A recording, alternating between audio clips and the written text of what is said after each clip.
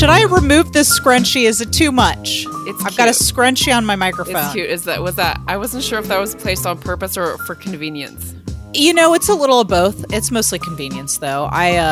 Sometimes my hair. I actually went and got my hair cut today. I got a haircut. That is one of the few things that I have afforded myself during quarantine is to continue to get my hair cut. And he also styled it a little bit for me today. Yeah, so nice. This is as good as it's going to look. It's all downhill from here. It's all downhill. I am loving. Is this a shiny, is this your Popstar top? Yes, it's Popstar. So listeners, if you're not watching us on the vidcast, which, if you would like to, you can watch us on our vidcast on Critical Crop Top's YouTube channel. Sarah is wearing a gold sparkly top. Silver. It's silver. It looks gold from here, but it's okay. It's silver. It's gorgeous. Thank you. Sarah, when we are all vaxxed up, we need to take you out in that top. I need to go out in something. I know. I will go out in a potato sack. I don't care. But I mean, I might as well next to you in that top. I mean, you just look amazing. I'm going to Florida next week, and I packed all of the clothes I bought in quarantine at this time last year that I haven't gotten to wear. That's so good, though. That's so great because now you get to it'll be. Please tell me that there will be a montage where you try everything on. Mm-hmm. You have to, right? You got to have that montage, I think. For sure. As I sip thoughtfully for my drink, welcome to the Adam and Andy podcast, everyone. I'm one of your hosts, Nicole. I'm your other host, Sarah. And we are just hanging on by a thread at the end of quarantine here. Just really... By a thread. We have clothes we want to wear. We have things we want to do. And we're just waiting to get all vaxxed up. People we want to kiss. Can I make out with you? I know that you're taken and I'm taken, but I want to make out with you just to express how much... I think we've earned it. We have earned it. I am going to make out with you. Now, I believe we made plans on the last show to hang out. So remind me again, when is your next shot? My your last shot is tomorrow, April 9th. Oh my God, tomorrow! I'm going to be the last one. My husband got his shot today. My sister got hers yesterday. My brother-in-law got his last week. Mine's not until the 15th next week. Yeah, I'm going to be the last one. My parents, actually, yeah. So everyone in my family is also on the 15th, except for me, because I got Pfizer and they got Moderna. So you've got a mixed vaccine household. Yes, mixed vaccine. Listeners, today we're going to be talking about Popstar. Never stop, never stopping.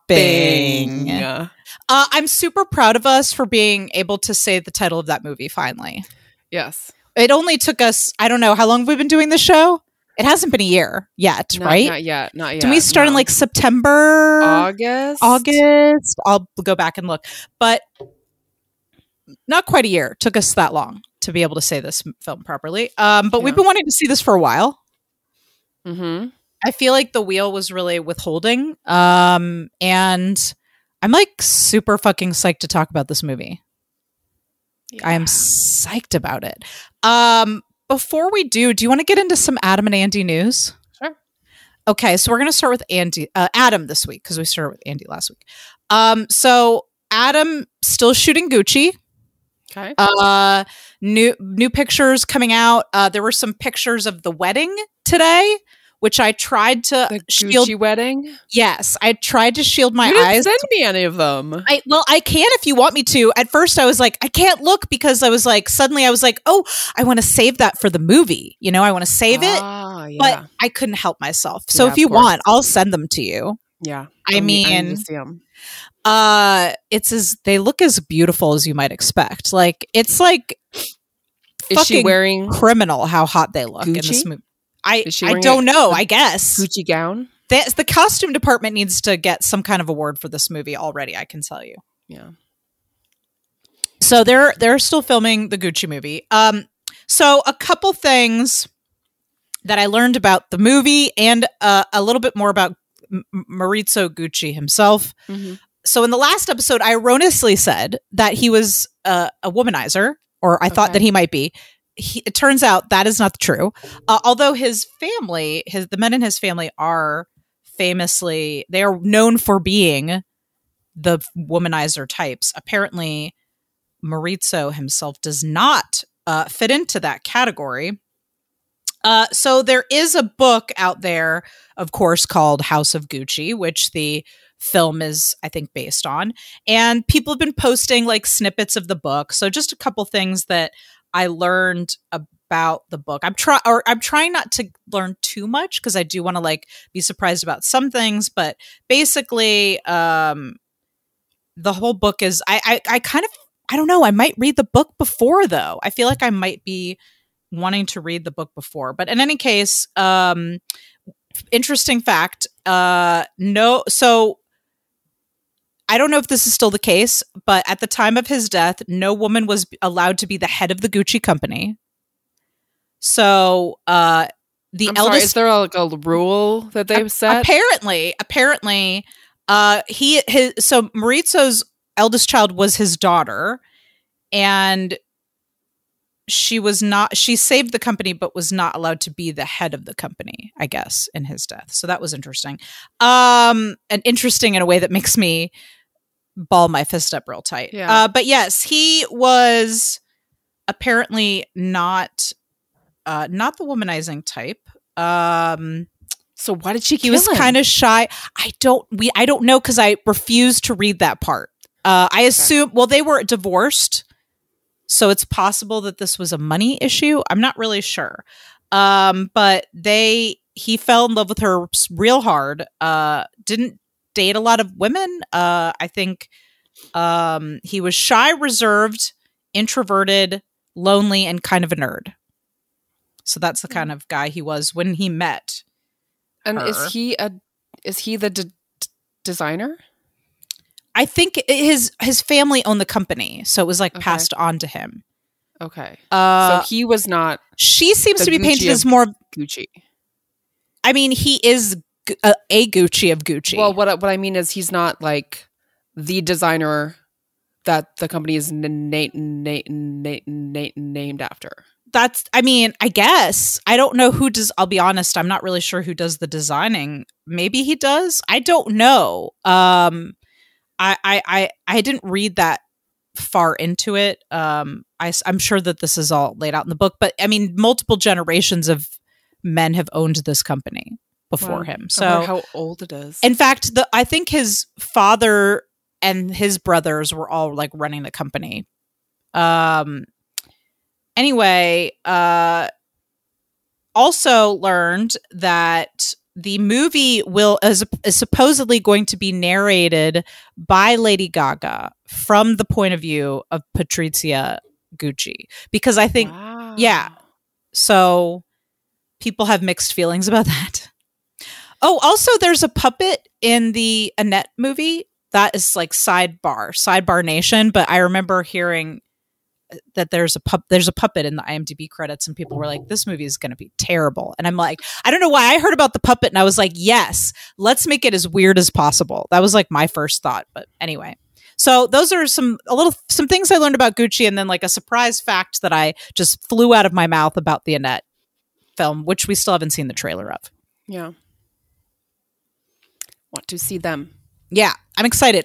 Sarah and I are both hoping that in November, when the House of Gucci comes out, that the two of us will actually go to a theater with our masks on. I have not been to a movie theater in over a year. Nope. So I'm looking. I don't even know what the last movie I saw was in the theater. I probably was with you. It might have been Star Wars, to be honest. I did see that film a bunch of times. But I don't know what the last movie was that I saw in a theater. Okay, so moving on to Andy. Not a whole lot of new stuff here. Brooklyn Nine-Nine is currently filming. So I haven't seen a lot of pictures of Andy, but I have seen behind the scenes photos. So they're for sure back up again and filming. I did find this fun little article that was about Andy Samberg and Kristen Milioti talking about how they would love or how they would be interested in revisiting their characters from Palm Springs in a sequel. Now, that doesn't mean there's a sequel in development. It's just something they've been talking about. And I think Andy said, what did he say? I'm looking for the quote here. He said, it could be marital bliss or it could be sort of a WandaVision situation. You're just not exactly sure where they're at. So I thought that was really cute. Nice. And basically he was like, I would do it. If there was a great script, I would do it. And so would Kristen. And also he also joked and said that they joked on set about doing like a before sunrise, like a Richard Linklater before sunrise kind of situation, where they come back and visit them like 3 different times in their lives, and they're like in some other kind of situation. Yeah. So he's like, maybe in 10 years we'll check in and see what happened to them. I don't know. I'd be into it. Would you? Yeah, for sure. I'd love it if there was some more time. Like maybe it didn't get completely resolved and they're still like trying to figure out, obviously they would have to age, I guess. So something would have happened. Maybe they went to the wrong place. Or maybe they went to the wrong place. Maybe they find themselves in some kind of other sci-fi situation. Or maybe they're in the next day in a loop. No. Like they're the only ones aging, but no one else is. No, I mean that they moved to the next day, but then they're stuck in a loop. Another loop. That would be lame. Well, also if it's 10 years later, it's like, yeah, some time has passed. Anyway, I just thought that was fun. And I don't expect them to make a sequel to Palm Springs, but if they did, I would watch it. I really would. Palm Sprang 2, Palm Sprang. Oh, Sarah, it could be like a trilogy. Palm Springs, Palm Sprang, Palm Sprung. Exactly. Somebody call Lonely Island. We've got to pitch. We got to pitch this title to them. Oh, they produced that. They did. Yes, they did. Speaking of the Lonely Island, shall we talk about this movie? Yes. I still didn't look it up. Popstar, Never Stop, Never Stubbing. When the hell was this movie actually 2018 made? It definitely seemed like it was during the Obama times because there was Obama saying that they were fucking it morons or something. That he was a moron. Yeah, 2016. Okay. And also the movie had it lacked the the stench of death that has pervaded all of our hearts since that last guy got elected. So there was a bit of a lightness to it that I think has been lacking in our media. Light and fluffy. So Lonely Island produced, of course, all 3 of them produced and wrote this film. Akiva and Yorma starred. Akiva and Yorma directed it. So they co-directed this movie. Just like us. I know, just like us. We could be Lonely Island. We could be, right? Couldn't we? The loneliest island. I tell you what, making a film does feel like a lonely island at times. So Sarah, you really, really, really wanted to watch this movie. Did it live up to expectations for you? It was what I was expecting, yes. Okay. But what I found was that I want more than what I expected. Like you want this to be a series, or you just were not satisfied? I wanted it to be better. Oh, it wasn't as good as you thought it was going to be. The thing is, it was as good as I thought it was going to be, and I didn't think it was going to be amazing. I thought it was going to be okay, and it was okay. So you thought it was just okay? Yeah, fair. I enjoyed it. I cackled a lot. I thought that it was, and I want to save some of my final thoughts about it for the end, but my initial impressions of it were the music was really catchy. The writing was really solid. Everybody's performances were really good. They had so many fun cameos. Oh my God, the cameos. So many cameos. Every few shots was like a cameo. What was your favorite cameo? Justin Timberlake. Hands down. Hands down. Just Quash. Is that his name? Yes. Especially when he shows up at the end in the bunny costume. The fish. I was fucking dying. Oh yeah, the fish. That's right. I was fucking dying. He was the best. I love him so much. My sister actually watched this movie with me because she came over to pick up the kids, and I was like, I'm watching Popstar today, so why don't you kick up your feet and let's watch this? Good idea. And Amanda, I don't think Amanda is as huge a fan of Andy's work as we are, so she was a little skeptical, but I caught her laughing heartily throughout, and I was like, you like this movie, don't you? And she was like, I am having a good time. I'm not having a great time, but I'm having a good time. She enjoyed it. She laughed, and she was skeptical. I thought this was like a real tight fucking movie. That's my initial impressions of it. I laughed a lot, and I'll have more to say about that when we get to the end. But what's first on your list? What should we I feel like there's only one place we can start, really. Are you okay? Are you all right? I knocked okay? my table. I'm safe. Are you I was not harmed. Are you so upset about that you're flipping the table? I'm like flipping Thor style. Yes. Oh shit. Sorry. I feel like there's only one place to start. Style boils? Of course. Style boils? Style boils. Style boys. We got to start with the style boys, I feel like. Kid Contact. Owen. Mm-hmm. Yorma. Yeah. Kid Brain.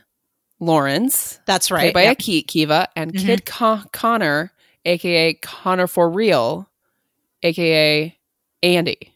Yeah. Mm-hmm. All those. Yes. I love how the other guys had like a really like kind of, you know, there's something artistic or intellectual about their names, and he's just like Connor. They're like, we don't really have anything for you. So Kid Face. The face and the voice, I guess. Yeah. Well, although Akiva did sing a lot as well in this movie when they had him on screen. So the Style Boys, a little bit of Beastie Boys, it seems like. Yes. There was a little bit of Beastie Boys in there. There was a little bit of something like your 98 Degrees in Sync, but it felt more like the Beastie Boys. Oh my gosh, there was honestly. a picture of them where they gave them in sync hair. Like they gave Andy the Justin Timberlake hair when he was in NSYNC. That was amazing. Yeah. And I love that Justin Timberlake showed up in the movie later because I feel like it was his blessing. Yes. Because like this movie, I feel like, okay, I don't want to sidetrack too much, but I feel like, so this movie, I thought when it came out was like about just like a Justin Bieber parody, which is how the studio they marketed it. And I was like, I'm not interested in that. Just not interested. And so I didn't really seek this movie out. But I don't feel like that's what this movie is about at all. I mean, it is a music documentary, like a mockumentary, but it's not like about Justin Bieber. It's like, I feel like it's more about the music business and fame and friendship, I think, really. And it's like kind of like them too. Exactly. Oh God, Sarah. Okay, let's get back to the Style Boys. So they were BFFs as boys. Little boys. Elementary school. I think they were like 9 or even before. Yeah, they're little boys. They started a band together. There's that scene. There's that part where he's playing drums as a baby. Where Connor's playing drums as a baby. That was very funny. And they rose to fame and then began to, like, they tell you all of this in the very beginning, and then they split up over Connor sort of being front and center, and Lawrence is not cool with that. Can you say Beyonce, Destiny's Child, or any one of these? Justin Timberlake in sync. Like he rose out and at the forefront. By the way, not to skip ahead, but I love their use of the Wu-Tang Clan. I know, that was hilarious. At the end when it was like, we're just like the Wu-Tang, or we're just as good as the Wu-Tang Clan. He's like, we're better than the Wu-Tang. We're like the Wu-Tang Clan a little bit better. And he's like, are we? And he's like, you know what? I heard it when I said it, and it was. I know there were so many good jokes about the joke where they were like the throwaway joke where it was like Taylor Swift's been arrested for murder. Yes. So there's so many good jokes like that in this movie. You know what? You're right. I feel like we can't talk about the Style Boys without talking about the Lonely Island because they're so similar. They met when they were young. Mm-hmm. They had a group that they did songs and stuff, and then they kind of went their separate ways to go to different colleges, and then they came back together. And then you're the Lonely Island historian. I don't know much about this as you do, but I feel like there is an undercurrent of, the trio wanting to rise to fame together, but then Andy standing out, which he did. Yep. Like he got on SNL. He's been in all these movies. Like and the thing is, they got on SNL too. He stood out because he was the face. He's like the face of Lonely Island, and he's so fucking pretty. Yeah, he's so fucking pretty. I mean, nothing on Yorma and Akiva, but like Andy is Yorma is adorable. Yorma's adorable. Andy is smoking hot though. Like we can't deny that. And so like it's like if things had gone differently, like maybe this is how it would have played out. Like if jealousy and like if Andy had been more of a dick, you know what I mean? Because like Connor doesn't take fame well, and Lawrence, played by Akiva, doesn't take, you know, being second banana well. He doesn't take that well at all. So it's a combination of those things that breaks up that band. And but Owen sticks with Connor. Yeah, I thought that was so cute. Like in the iPod thing, and he really like. But I thought it was sad, Sarah. I would never do that to you. No. Like he sapped all of his creativity and choices, and like just kind of made him. He was just kind of around to prop up Connor, and he wasn't really getting that EDM head. That was hilarious and sad. I was like, it's like the more he can embarrass and like minimize Owen, you know? But like, also, I didn't write them down, but I loved the EDM artist names that he just like spat out. Oh my God. That was hilarious. I wish I had written them down. It's like LSD3PO, LSD3PO, or it was R2 LSD or something like LSD. Yeah. And then there was also like and then he just threw Elton John in there. John at the end, yeah. Vinyl Richie. Oh, that was a good one. That was a good one. Gosh, yeah. I hope somebody steals that band name. Yeah. So the very beginning of the movie is that, like, the history of them. Lawrence goes off to be a very bad farmer. Just bad. Actually, he's not a bad farmer. Or at least he hires the right people. We find out later he's actually very successful. Yeah. But he's definitely bad at woodworking, that's for sure. Yeah. Whittling. Yeah, that's not great at that. Terrible. Yeah, and he gets shit on by birds. Yeah, that was a good running joke. I'm just saying, like, the fucking writing in this movie is solid. Like, good jokes. The plot was structure tight. Yeah, I mean the whole thing, and great actors. Tim Meadows. Let's talk about Tim Meadows. So he's their manager, Harry, or is it Henry? Tony. Just kidding. It's Harry. Oh yeah, because he was Tony. The Tony joke, I think, might have been my favorite joke. Where he's like, and I wanted to put a question mark on it, so it was like Tony, and I was like, yes, 4 Tonys. Oh my God, 4 Tonys. That made me laugh. Also, just to bring in Tony as, like, you know, some reference, which, you know, like, I was like, yes, I'm from the 80s. I understood that reference, you know? I guess that was more of a 90s. I'm not from that. It was more a 90s thing, I guess, but late 80s, early 90s. But they were like they were like Boyz II Men before Boyz II Men, you know? Who? Not even. Tony. They were around that contemporary time period. They were one of those guy groups, you know, like that's a real Tony is a real band. Really? And that was a real image, and they just photoshopped. They put Tim Meadows in there. They photoshopped Tim Meadows. That was a real album cover. Oh my God, that's so funny. I had no idea. I thought they were just bullshit. No, they were like Boyz II Men, New Edition. They were like that kind of era. Oh my God. Yeah. No, I can't remember their song right now, but I remember that being font. Yes, that was the font in the 90s. That was the font. So Harry anyway, he's their manager, and he's been their manager since they were, you know, the Style Boys. Yeah.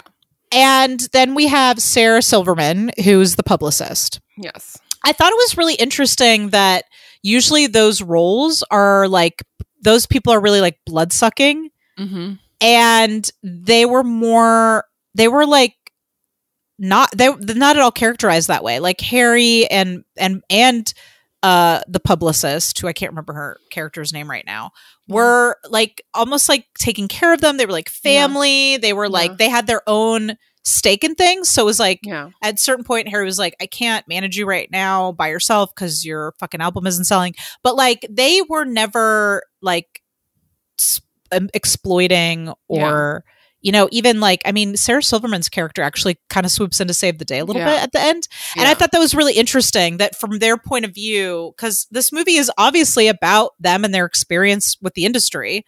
And it's not a secret because listeners are going to be shocked, but I did some research. I actually read a little bit about this. I mean, I read a couple interviews and I read Wikipedia. Well, I didn't, so I'm dying. Don't get too excited. Okay, I'm not.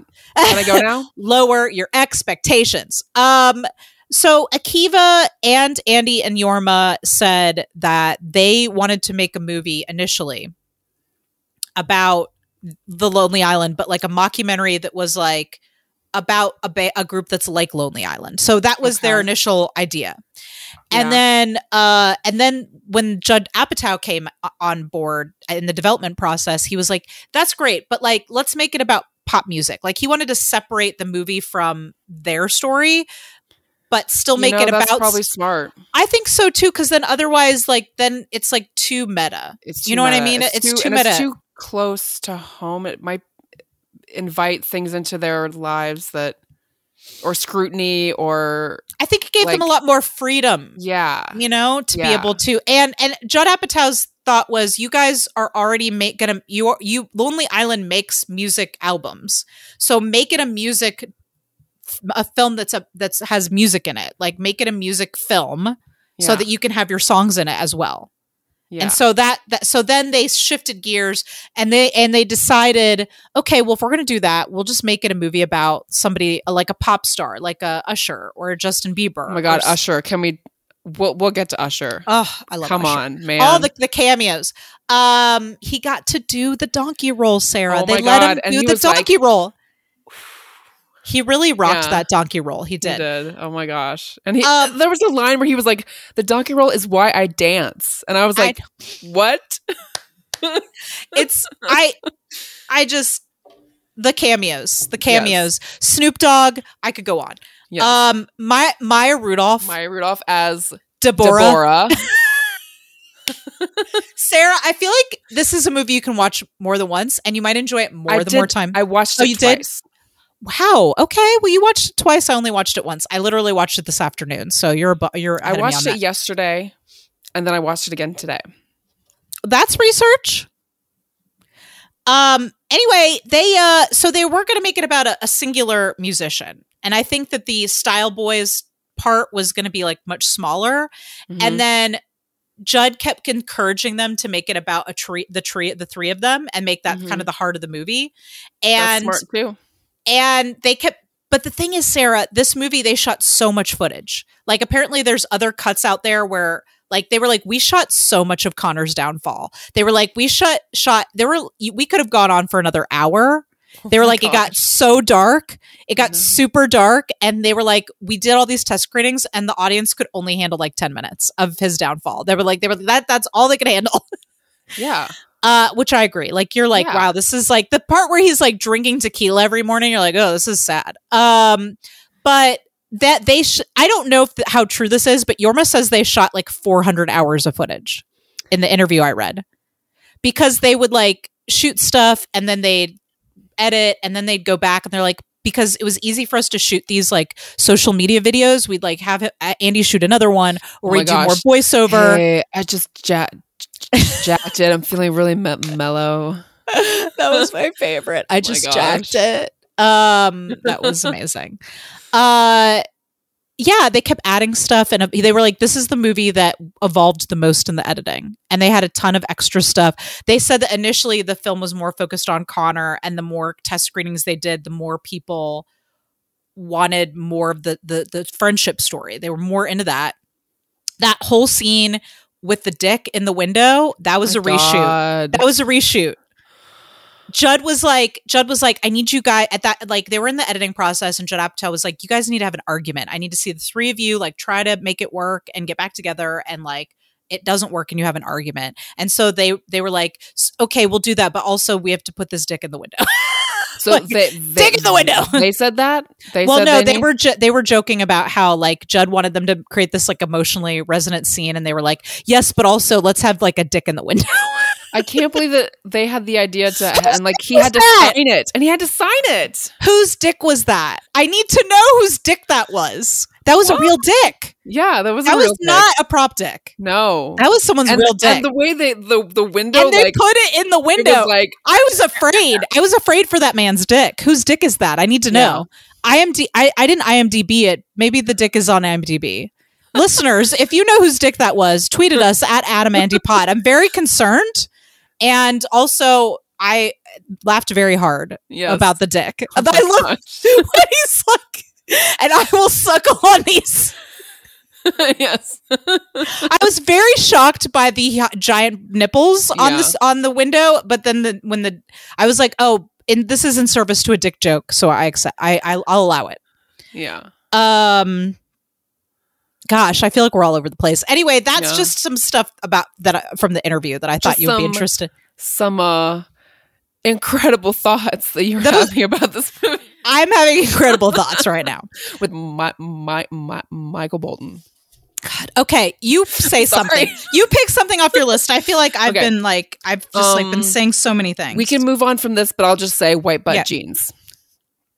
Did you like that? White butt jeans. You thought it was funny, or you liked it? Maybe. I don't know. I liked a little bit of both. A little bit of column A, a little bit of column B. There was like what was it? What did it say on his butt? It said like stick it in or exit only. Oh, and that's then on the too front bad. It said jizz something.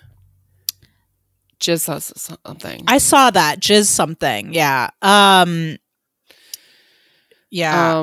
Well, given that Connor is a touch homophobic, I guess that makes sense. Yeah.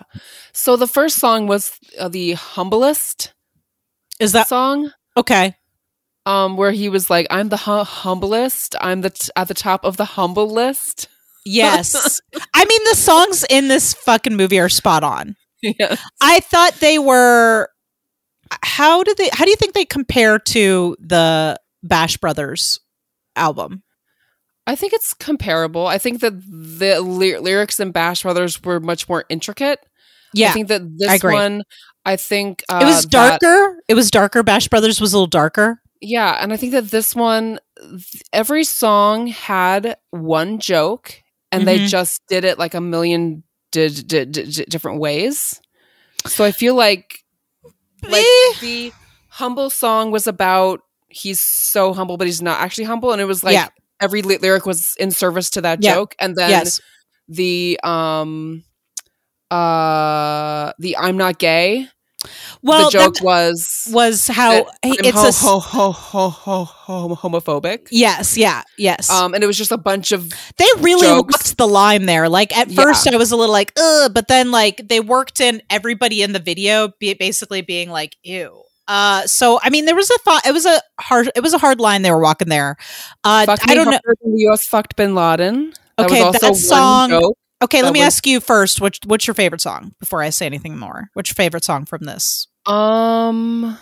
Maybe the Humble song. I will be singing "Fuck Bin Laden" in my head for the next week. Like that song was catchy as hell, and it made me laugh so hard because it's definitely there was something so very 2016 about it. It was there was almost something 2012 about it. I don't know. It was just when did Bin Laden get assassinated? It was probably around that time. It was during Obama's administration, but it was just like so the combination of like trying to do something that's politically relevant with something that doesn't fit with it, with just like also the hook was really catchy. Yeah. So that, catchy, but again, it was sex jokes. Like I feel like all there of were their a lot of sex jokes, are sex jokes and dick jokes, and but isn't that so far? Haven't we seen that's kind of like that's their thing? I know, but I'm bored of it. I'm tired of it. Well, are you tired of it because you've been watching all of his movies, or I'm tired of it as a society? Oh, okay, fair. I'm tired. Like I don't know. I feel like I feel like, yes, shock humor is shocking and I don't know if I qualify this as shock humor. I think this falls into the category, Sarah, of the this is exactly in line with the all the things that they poke fun at, and we can categorize them as dick jokes, but it is the machismo. That's what this is about. And all of the movies we've watched about that where they have the creative control, Palm Springs excluded, are about making fun of machismo. And I feel like this is no exception. But instead of having, there's no like bad father figure character here. No. That's the thing that's missing. But his homophobia, his obsession with his dick, his obsession with sex, his always feeling he has to be right and the center of attention, all of that is, all of it is, I think, a mockery of the machismo of the virile male pop star. Yeah, I guess. And I feel like they did a good job of parodying that. Yes. I guess, like, I'm just a little bit, like, seeing what Andy could do with Palm Springs. Like, I feel like all the rest of his characters, except for Celeste and Jesse for forever, but all of them could be lumped in as this same character. Like, there's this one character that is the bro-y kind of, like, has that same voice, like, has that same demeanor, not genuine.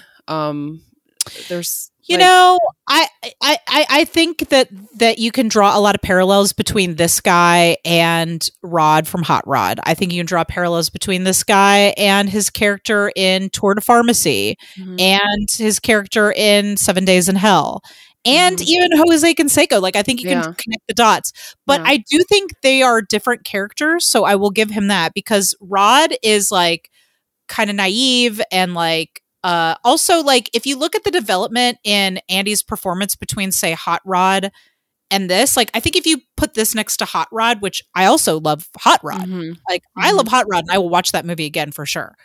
But Andy and Akiva and Yorma's development in terms of the directing, the writing, and the acting, improved.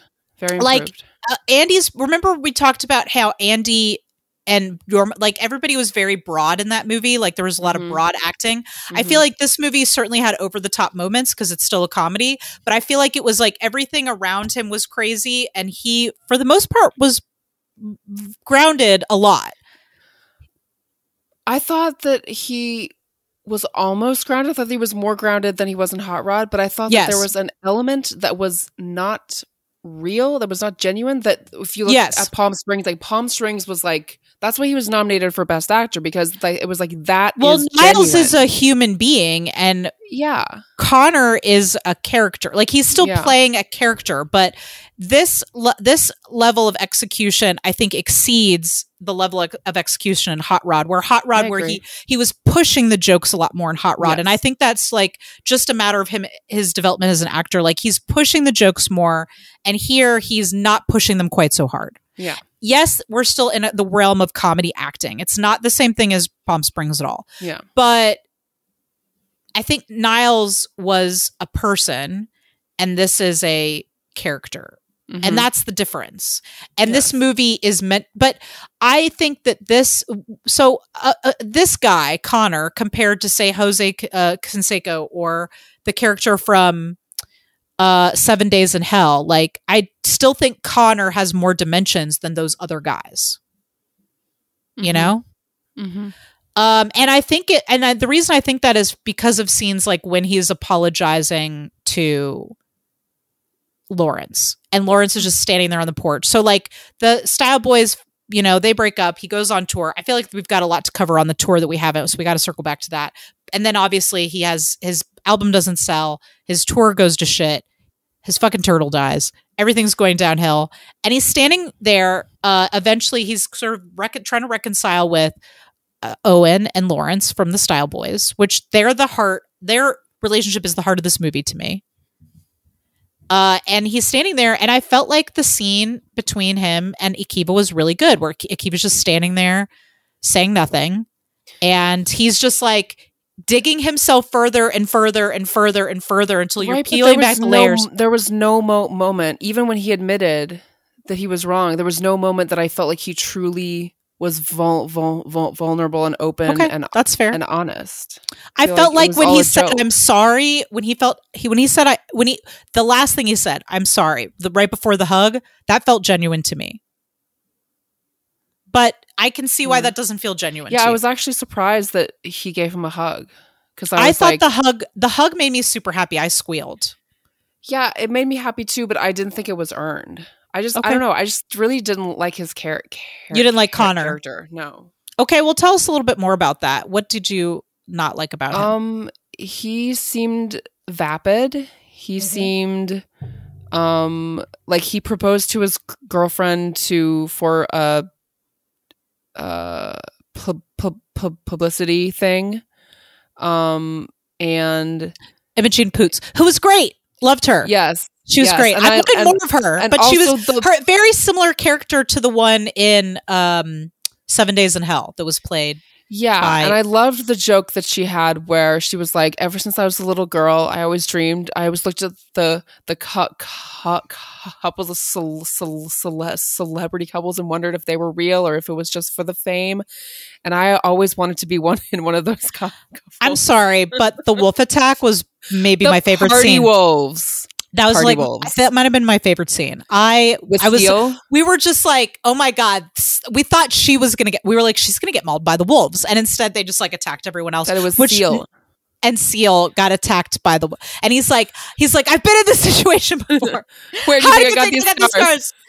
That was good. That was good stuff. But yeah, so I just thought his character was one-dimensional and I just didn't buy it.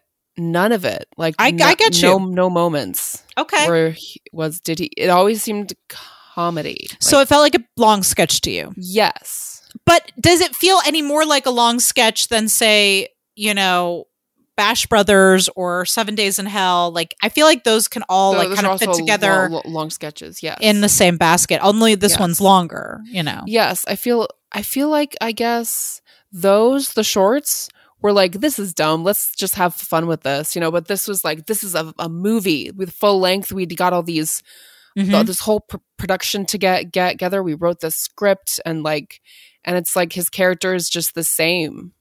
And I just, I hear you, and I don't disagree. I just feel like this, to me, is the culmination of the work that they were doing. Like, now that they've done this, I'd like to see them move on to some other types of characters. Yes. But this to me feels like the best iteration of this type of joke, of that character. And I do think that he does tend to play dumb bros. Yes. Like dumb bros. That's who this guy is. He's a dumb bro. Yeah. But I do think I can look at each one of those dumb bros and there's something slightly different about each of them to me. And if I look at the dumb bro that is Rod and I look at the dumb bro that is Connor, like there's an evolution there to me, both in the way that they're writing these guys and also the way that Andy is playing them. I want you to name this episode "The Evolution of Dumb Bros." I mean, that's his flavor when they're doing these Lonely Island sketches, or Lonely Island pieces. So I would I guess Jose Canseco came after this, so they're not. Why? Yeah, because that was 2019. 19? Yeah. Okay. They're still on their bullshit. They're back on their bullshit, but they like it. That's what they're playing. I mean, think about this, Sarah. And in the interview that I read, they referenced the Marx Brothers. They made a joke about how Akiva was saying Akiva was making a joke about his acting, like how he was capital A acting in this movie, and then Yorma and Andy were making fun of him and saying that that was the audience's favorite part of the movie was when Akiva's on screen. The audience laughed for 5 minutes, and we really should have held for laughter the way the Marx Brothers did in their movies. And that's a really like specific reference. Like you don't know that the Marx Brothers held for laughter. Like that was something they demanded in their films because and I know this because I'm a fan of the Marx Brothers.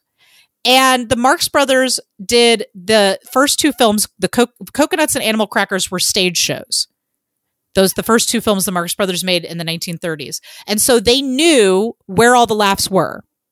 And so when they filmed the movie, they didn't like hold like you would like and stop doing nothing, but they didn't make any more jokes until they knew that laugh would have gone out. And you don't know that unless you fucking love the Marx Brothers. And so, yes, and I feel like I'm really going to bat for Andy here, but I can't help myself. Like, yes, Connor is an iteration of Rod, is an iteration of fucking whatever his name is from 7 Days in Hell. Yes, he's an iteration probably of a bunch of Lonely Island sketches that I haven't even watched yet because we haven't done those yet. Mm-hmm. But the Marx Brothers played the same characters over and over and over again as well. And Yorma is kind of playing the same guy that he played in Hot Rod. He's playing the little brother. He's playing the guy who's trying to make it all work, who's just there to support his best friend and gets taken advantage of in a way that's unfair. But this movie has a conscience about what happens to Owen, and this movie didn't care what happened to Yorma's character in Hot Rod, right? They didn't even ask how he was feeling. This movie does. Yep. And Akiva's playing the same kind of character that he typically plays, this weirdo, like this sort of off, like, you know, aloof weirdo in a lot of the work that they do together. And so, yeah, they're recycling those stock characters and adjusting them each time, but so did the Marx Brothers. Mm-hmm. So if that's one of their influences, then it makes sense to me that they would continue that tradition. And for the most part, it works for them. It did not financially work for them with this movie, unfortunately. So, yeah, I mean, I guess I shouldn't poo-poo the characters being the same. I don't know, I guess. But it's okay if that doesn't work for you. Like, you want to see something different. And also, I don't think everyone in America is watching all of Andy's films back to back the way that we are. No. But if they're not, they should think about doing it because it's very rewarding. I can promise you that your mood will be immediately lightened. Also, like, it's not like Andy can't do other things. This is just what he chooses to do when he's with these guys. But a character like Cuckoo is very different than, I feel like. I mean, he's still, again, playing kind of a dumb bro, but he's playing like a dumb hippie bro. Yeah. If you think about it, is Niles that different? He's not that different, but the way that he played it was different. But he was given the material that demanded that of him. Yeah. You know? So maybe we'll see him taking these in other directions, but I just feel like this is a type he feels comfortable playing. Yep. And comedic actors often, Sarah Silverman is playing a type in this movie that she is comfortable playing, and she did a great job with it. It's hard to be. Amy Poehler has a type that she plays. And I think a lot of actors get put into a type. It's rare that an actor is allowed to be something different because it's like Connor, like, I'm going to bring this back to the movie now. Connor, the audience keeps wanting him to do donkey role because Connor is famous for a certain thing. Connor is beloved for a certain thing. He took a risk by making a bunch of dumb songs that he mostly wrote. He wanted to break out and take more control of his work. He didn't take Owen's beats or whatever. I don't know a lot about music production, but he was trying to make his own beats and his own lyrics. And sometimes you swing hard and you miss, right? Mm-hmm. And Hollywood wants you to stay in the box. And I think for comedy actors, that box is, what is the thing that makes people laugh? What do people like me for? It's rare that you get to step outside the box. I think Adam Driver is a rare actor that is allowed to be outside the box. It's almost like he's famous for being outside the box. But even Adam Driver has a type. But he's outside of the same box. Like, he does have a type. Yeah. Yeah. It's the weirdo. It's the intense weirdo box. Except for when he's in Patterson, which when you see Patterson, you'll see a different side of him, I think. And I think Andy has a lot of different sides too. But yeah, like he knows his recipe.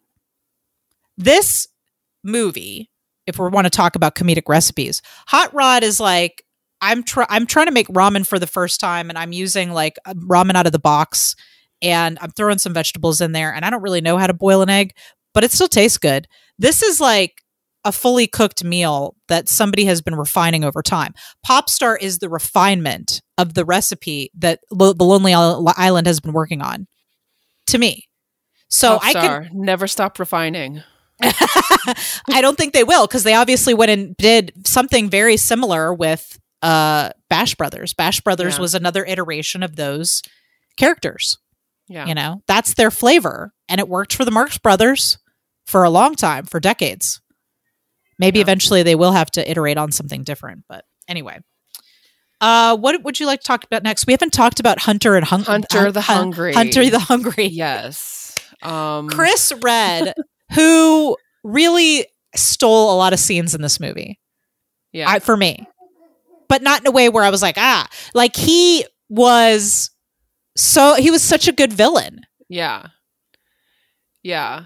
So, he comes in, so they ask him to be the opener because Harry has the manager has told them that told Connor that his album is not selling, his tour is not selling. He needs an opener, so he hires Hunter the Hungry, who Connor is a fan of. Connor seems really indifferent to him, but I think respects him. I don't think he didn't seem to respect him when they went to see his show. He was like, I couldn't tell if he didn't like his music or he didn't like the fact that Hunter was on his way up. Yeah. And Connor was dimly aware, I think, that he was kind of on his way down at the moment. Yeah.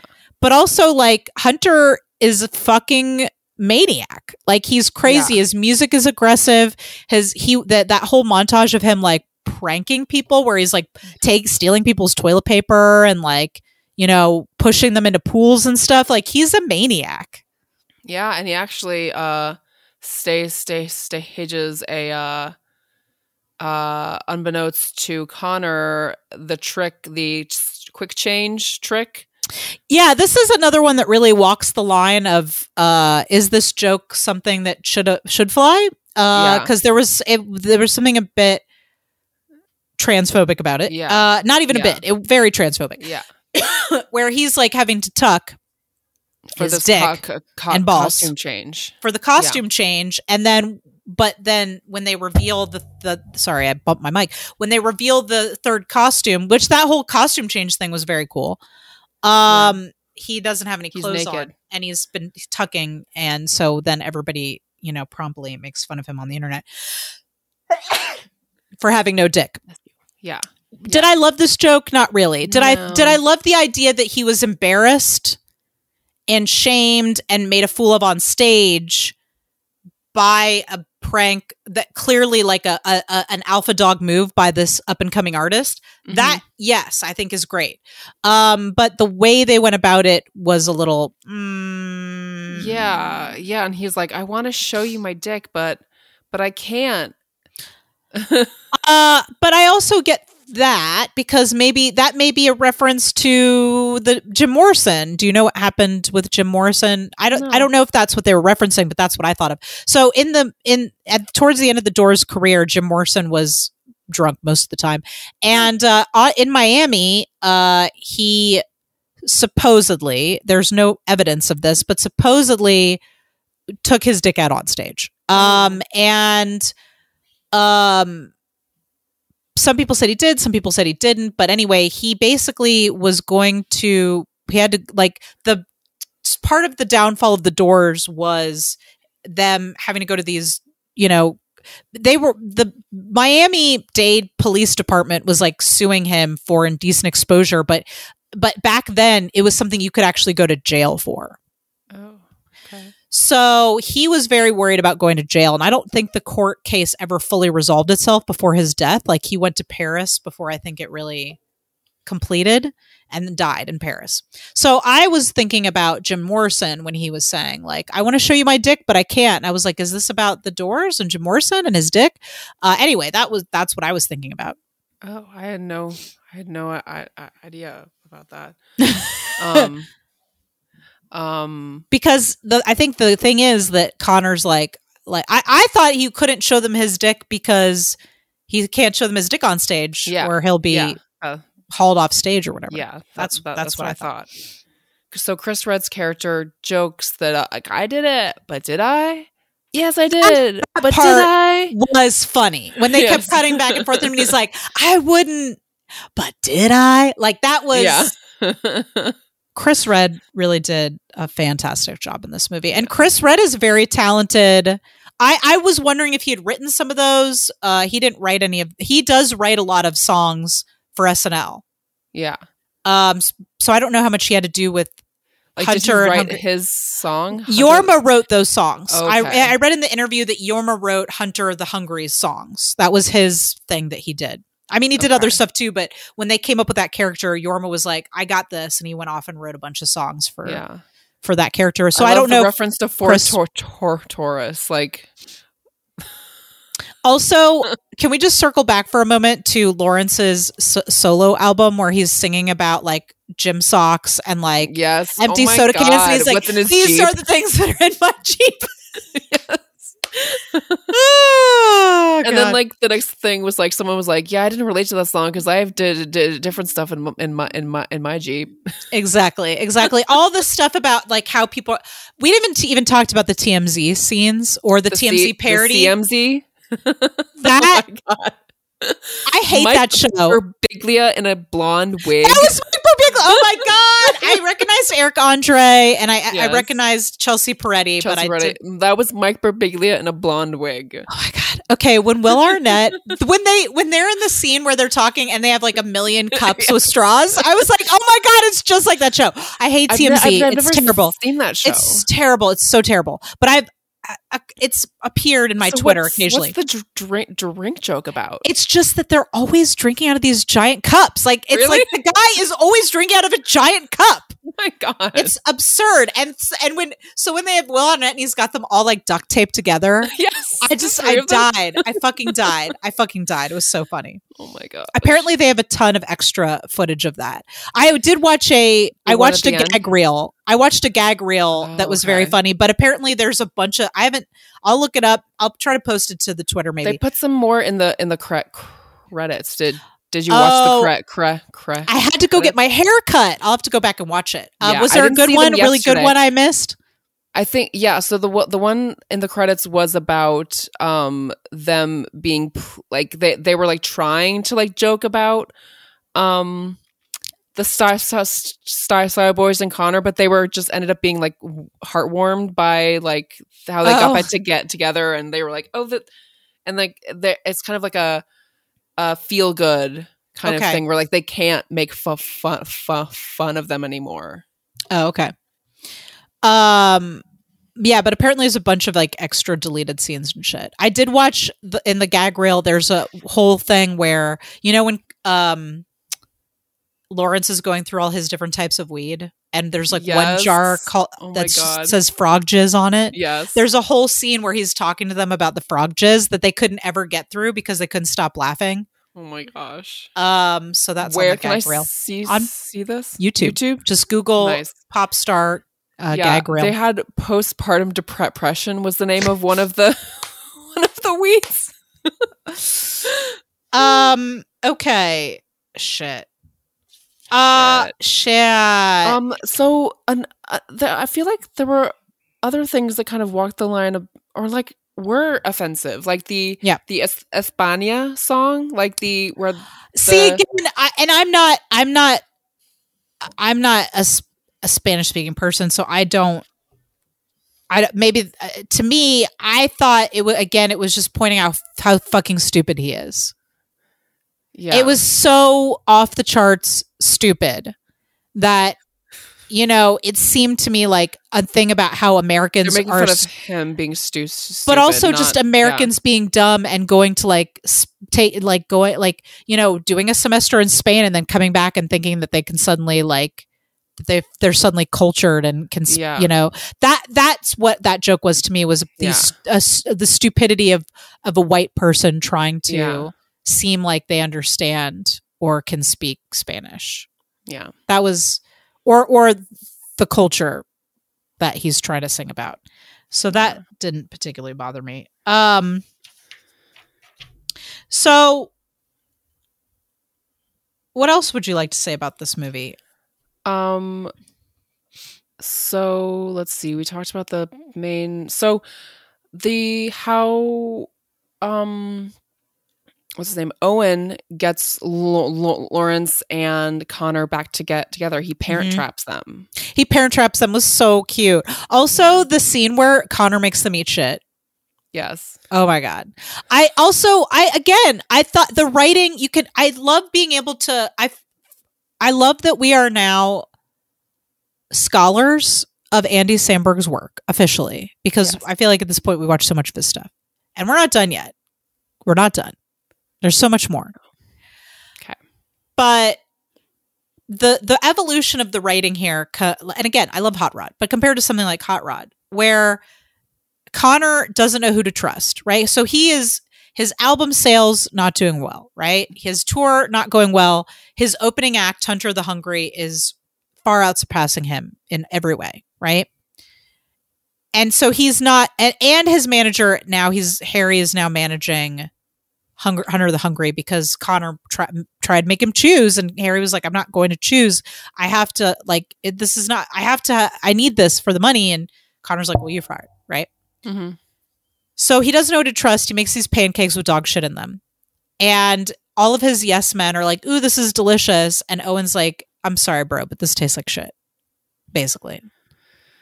And the fact that Owen gets upset instead of being like, oh, it's okay that you made me eat shit. Like this motivates a character moment between the two of them where he's like, I am tired of you treating me like this. Yeah. That you can feed me shit and I'm okay with it. Like he's been feeding Owen shit this whole movie. Yeah. Now he's feeding him literal shit and Owen's tired of it. So I really like that scene a lot. Yeah. Also just how he's like, what is the matter with you? Like I think the whole thing was very good. Yorma's a good actor. I think Yorma and Andy. I like Akiva too. He was very soulful. Yeah, Yorma did a really good job in this movie too. Yeah. A lot. He did really good. Okay. Poor Maximus. Oh my God. I'm just glad we didn't have to see like a really graphic turtle death, because the minute they introduced that turtle, I was like, that turtle is not going to make it. The minute they introduced him, I was like, why is this turtle in this scene? No. Like, why are they introducing us to this turtle? Because the turtle is Connor's connection with his, like the real him, like the real him who has real relationships. He can't count on his mother because she's a fucking mess. By the way, Joan Cusack. Love her. Cusack for the win. So I thought that was a very nice touch that he thought that his mom gave him Maximus. I thought it was his dad. No, he thought I watched it twice, so I can verify you're right. It was his mom. Yeah. And then in the scene with Sarah Silverman's character, when they watch the old footage from that day, he realizes it's his friends who gave him the turtle. Yeah. His friends, Akiva and Yorma. Just kidding. It's Lawrence and Owen. Mm-hmm. Yeah. And that's kind of one of the things that motivates him to get them back together. And they like work to get like they like have fun with their old jams, and like I loved that scene. I loved the scene. Yeah. What I like about this movie is I feel like, and this I think happens in I think it, first of all, they obviously love this format because we've seen them do it with, I know that they didn't personally necessarily have their hands fully in 7 Days in Hell and Tour de Pharmacy, but these all feel very similar. So they obviously really love this format of the mockumentary and the talking head interviews and all that stuff. Yeah. But a lot of those movies end on a down note. Mm-hmm. Like even Bash Brothers kind of ends like with them broken up or whatever. Yeah. But I like that this one didn't go that route. This one was like happy ending. The friendship was the thing that brought, like, what he really needed was to remember that the friendship was the important thing. Yeah. And so I really loved their whole weed montage. I loved them turning the award that had come between them into a bong, and like making music in the barn. And then their comeback song at the end. Incredible Thoughts with Michael Bolton, who I can only assume they made friends with. I did this come before or after the Christmas special that they did? No, maybe because Michael Bolton's Christmas special. Yes, that they were I love that special. Oh my gosh. But yeah, Incredible Thoughts. I love the scene where Connor has to decide, like, he only has 3 minutes. Okay, you can either do it with the Style Boys or you can do one of your songs from the. I loved how the stage manager was narrating that moment. She was like, he's looking away and he's thinking. I'm thinking that he might be thinking about. Hilarious. And the song was really fun and stupid. Like, the song was stupid, like they're stupid, but fun. And it was like wholesome. It was very wholesome compared to the rest of the movie. Where there was like, God, what was that song about? Like, it was the Fuck Bin Laden song where they were talking about dominating that pussy or something like that. I was like, gosh, no. It was Terrorize. Terrorize that. Come on, Sarah. That is a great lyric. That is brilliant. Terrorize that pussy.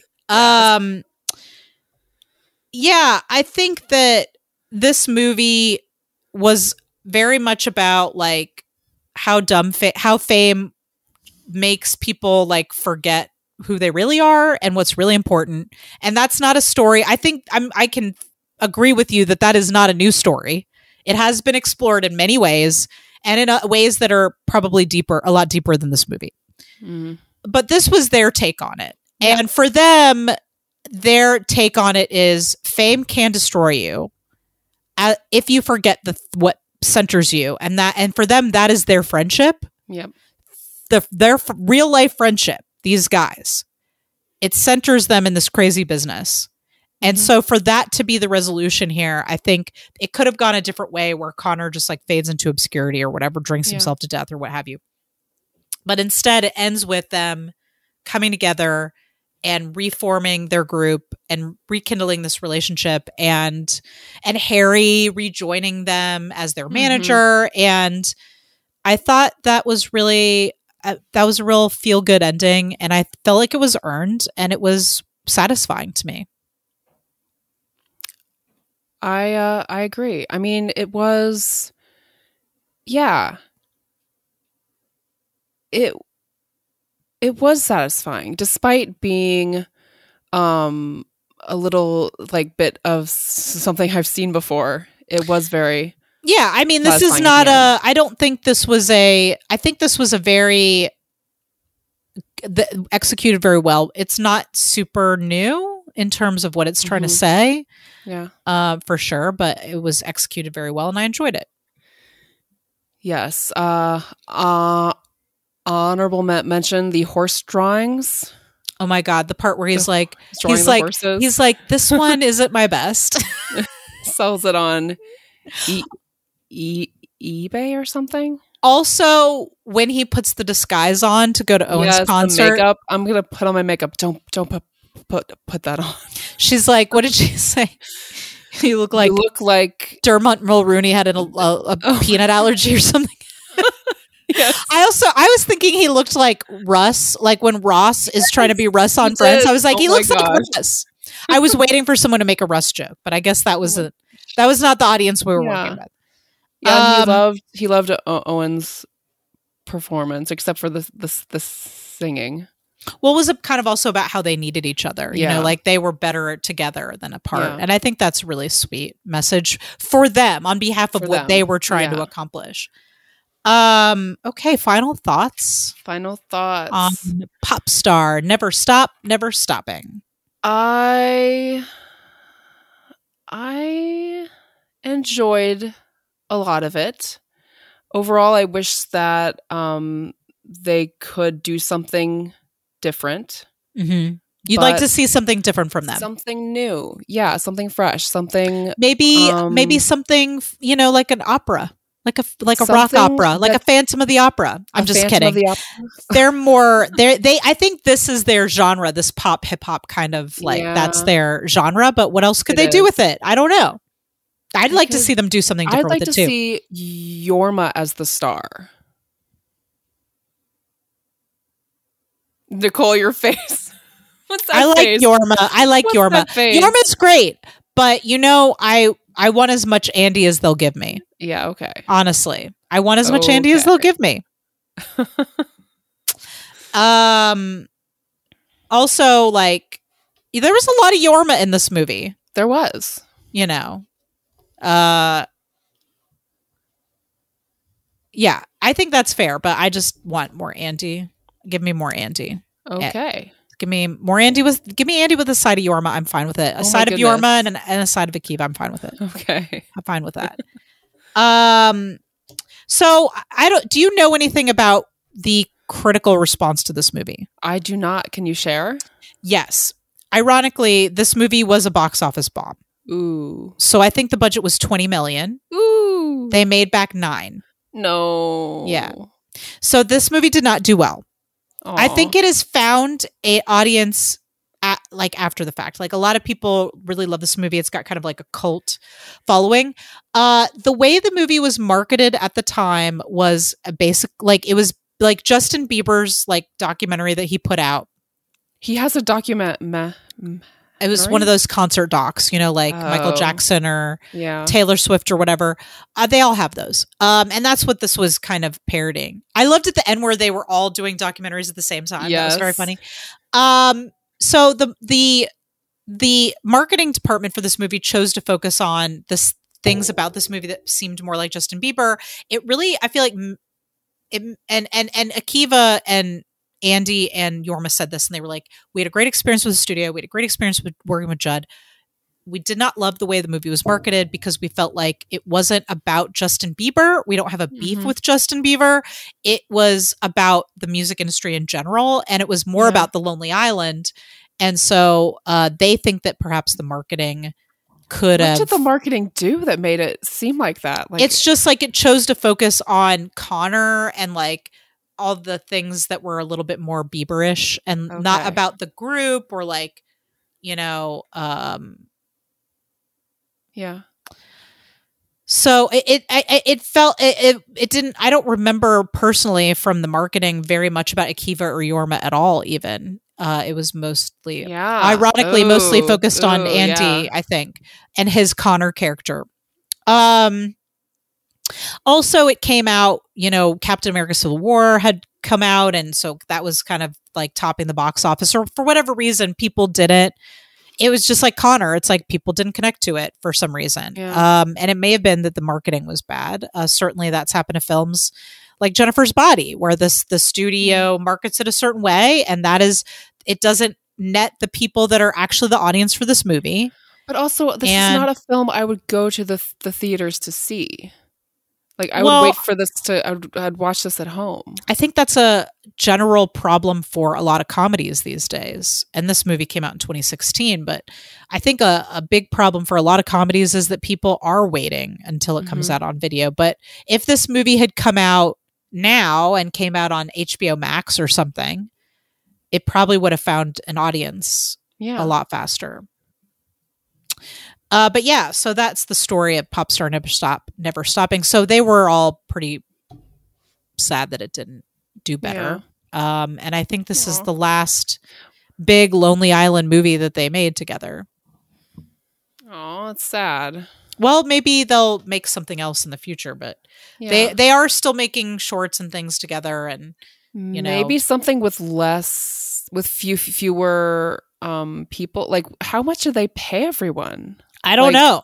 There were they know cameos. A lot. I mean, Andy has worked on a lot of different things, and I think the Lonely Island is like a beloved kind of group. So and they were like, I'll be in it for free. No, I don't think they were in it for free, but I don't think it was hard for them to convince people to be in the movie. Yeah. I mean, it definitely has like a pretty devoted following now, so maybe it got its second life. I really enjoyed this movie. where would you say this for you stacks up with all the other documentary, including the sports documentaries type movies? I'd say this is probably the best out of I all agree. of those. Yeah. I think and I haven't watched their shorts yet, but to me, of the Lonely Island stuff I've seen, I feel like this is their best work.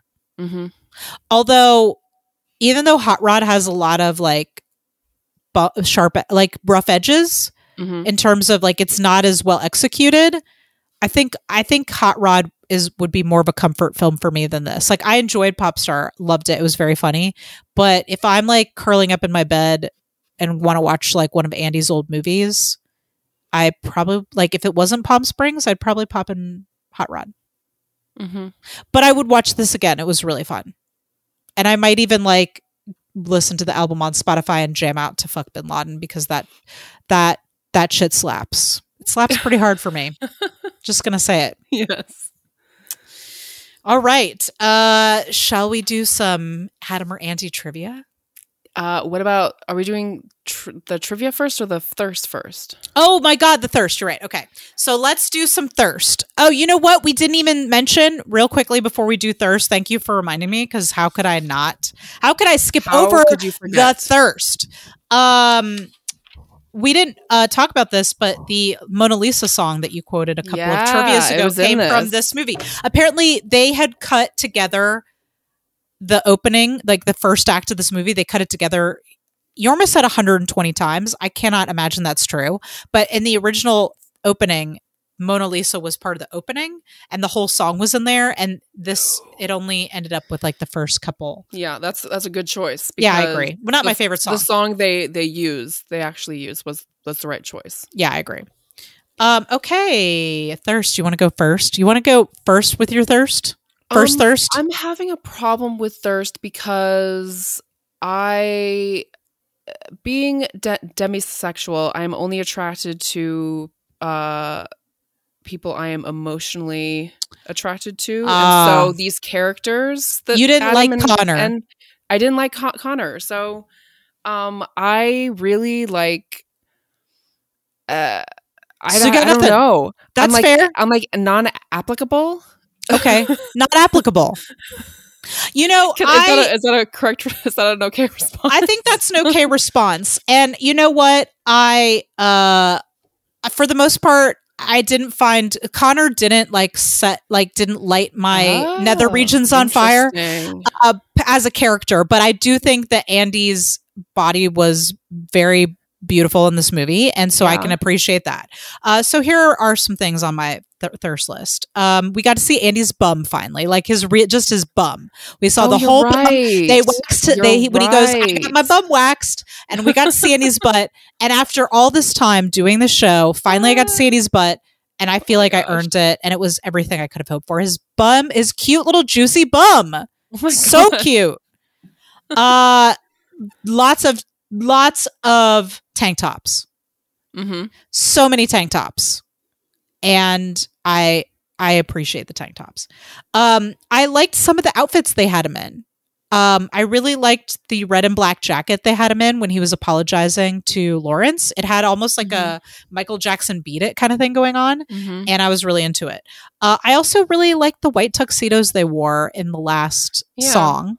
And he had another flashy tuxedo we wore in a different song. And so I liked So you liked the clothes? I did. I thought some of the clothes were intentionally absurd, but I liked it when he was in his like stage tuxedo clothes and the red and the jacket, that jacket specifically. I would have thought you would have gone for the part where he hacks away like a sign or the samurai with the samurai. I think I was too sad for him at that point. Oh, okay. There was a part that I did sit up in my chair a little bit. And I know it was meant to be a joke. I'm fully aware that this is meant to be a joke. But there was one line he said where he said, "The stage is where we fuck." And I was like, yes, it is. I feel that deep inside. I guess the closest for me is when he's drawing the horse drawings. Oh, Sarah, that does seem like something very wholesome and appealing to you. I know that sounds exactly like your brand. That's your brand right there. As you would imagine, I'm normally up for pretty much anything in the bedroom, but I can't tell if what happened was weird or sexy. I'm all hot and bothered after that. I'm all hot and bothered. Are you ready to do some Adam and Andy trivia? Yes, let's. Adam or Andy, a trivia contest for one. Sarah's going to come up with some kind of trivia challenge for me. She's going to try to stump me. This is a 3-question Lonely Island trivia. It is Lonely multiple Island. choice. Multiple choice. Okay, I'm ready. When did the 3 of them meet? When and where? A. Elementary school T-ball team. B. Music camp between elementary and junior high. C. Junior high school in Spanish class. D. High school drama. God, all of those sound like they could be right. I don't know why, but I'm going to go with Spanish class. You are correct. That was the one that's like, I was like, that sounds like, I can just see those dumb idiots in the back of the class, like just cutting up and shit. Yeah. So actually, I love my dumb idiots. I love them. Akiva and Yorma were in that Spanish class, and Andy was 2 years behind them, but they were all in a skateboard group. Of course they were. Yes. Can I get some pictures? Tweet at us at AdamAndyPod if you've got pictures of young Andy, Akiva, and Yorma skateboarding. I need to see the receipts. Yes. I need the receipts. Please send them to me. I need them for research purposes. At AdamAndyPod, I want some pics. I want some pics of the skateboarding group, and I want them now. Question 2. Okay, I'm ready. Who recommended them to Lorne Michaels? A. Bill Hader. We didn't even talk about his flatliner shit. Oh my God, the flatline. When he's like, I like to flatline like once a week. I was like, oh my God, it's basically the same character he played in Hot Rod. Yes. When they bring him back to life and he goes, "Did I shit myself?" She's like, "Not this time." Okay, sorry. Please continue. Okay, so who recommended? A. Bill Hader. Bill Hader. Okay. B. Jimmy Fallon. Okay. C. Tim Meadows. Oh God. D. Maya Rudolph. Fun fact: all of those people were in this film. They were. Yes. Which one? Okay, let's see. Lonely Island. I'm gonna strike Tim Meadows from the registry because I think his time with SNL was over. Not that he wouldn't have had Lauren's ear necessarily, but so that leaves us with Maya, Jimmy, and Bill Hader. And I feel like Bill Hader was more of a contemporary of the Lonely Island. So I'm going to go with Jimmy Fallon. You are correct again. They I got a job. I honestly didn't know this. I'm just like logicking it out. They got a job at the 2005 MTV Awards. Mm-hmm. And Jimmy Fallon was host, and he liked their stuff, and so he talked to Lauren about them, and they got an audition, and the rest is history. Well, that's awesome. I love it. Question 3. Last question. Question 3. What was their first video that gained them attention? A. Dick in a Box. Nope. B. Lazy Sunday. I think it's that C. Kablamo. D. The Boo. Shit. Oh, I'm going to go with my first instinct and say Lazy Sunday. Incorrect. Oh! Kablamo. Which I have seen all of their old stuff, so like I know Sarah, what that is. you're going to have to put together the Lonely Island like appetizer plate for me because I think you're the one who needs to really curate our Lonely Island experience.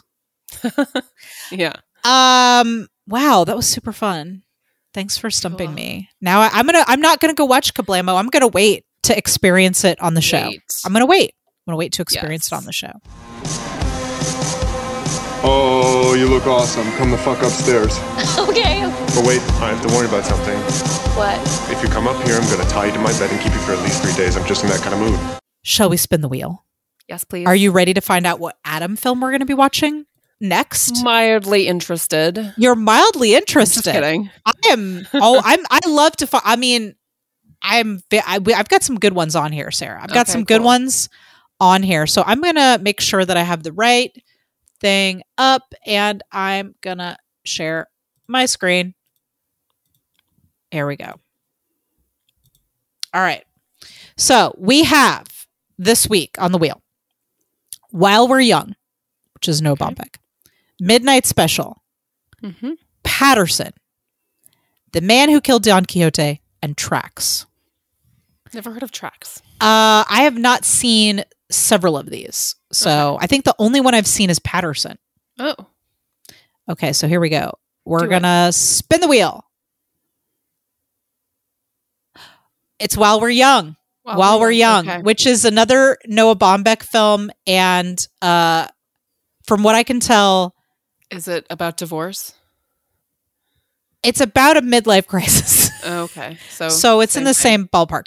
I believe Jamie is the character that Adam plays. And Amanda Seyfried is also in this movie.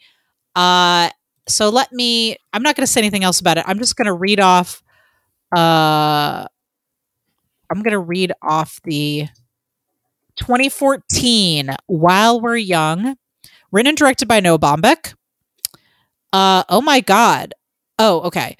Stars Ben Stiller, Naomi Watts, Adam Driver, Amanda Seyfried, and a bunch of other people. Okay. A middle-aged couple's career and marriage are overturned when a disarming young couple enters their lives.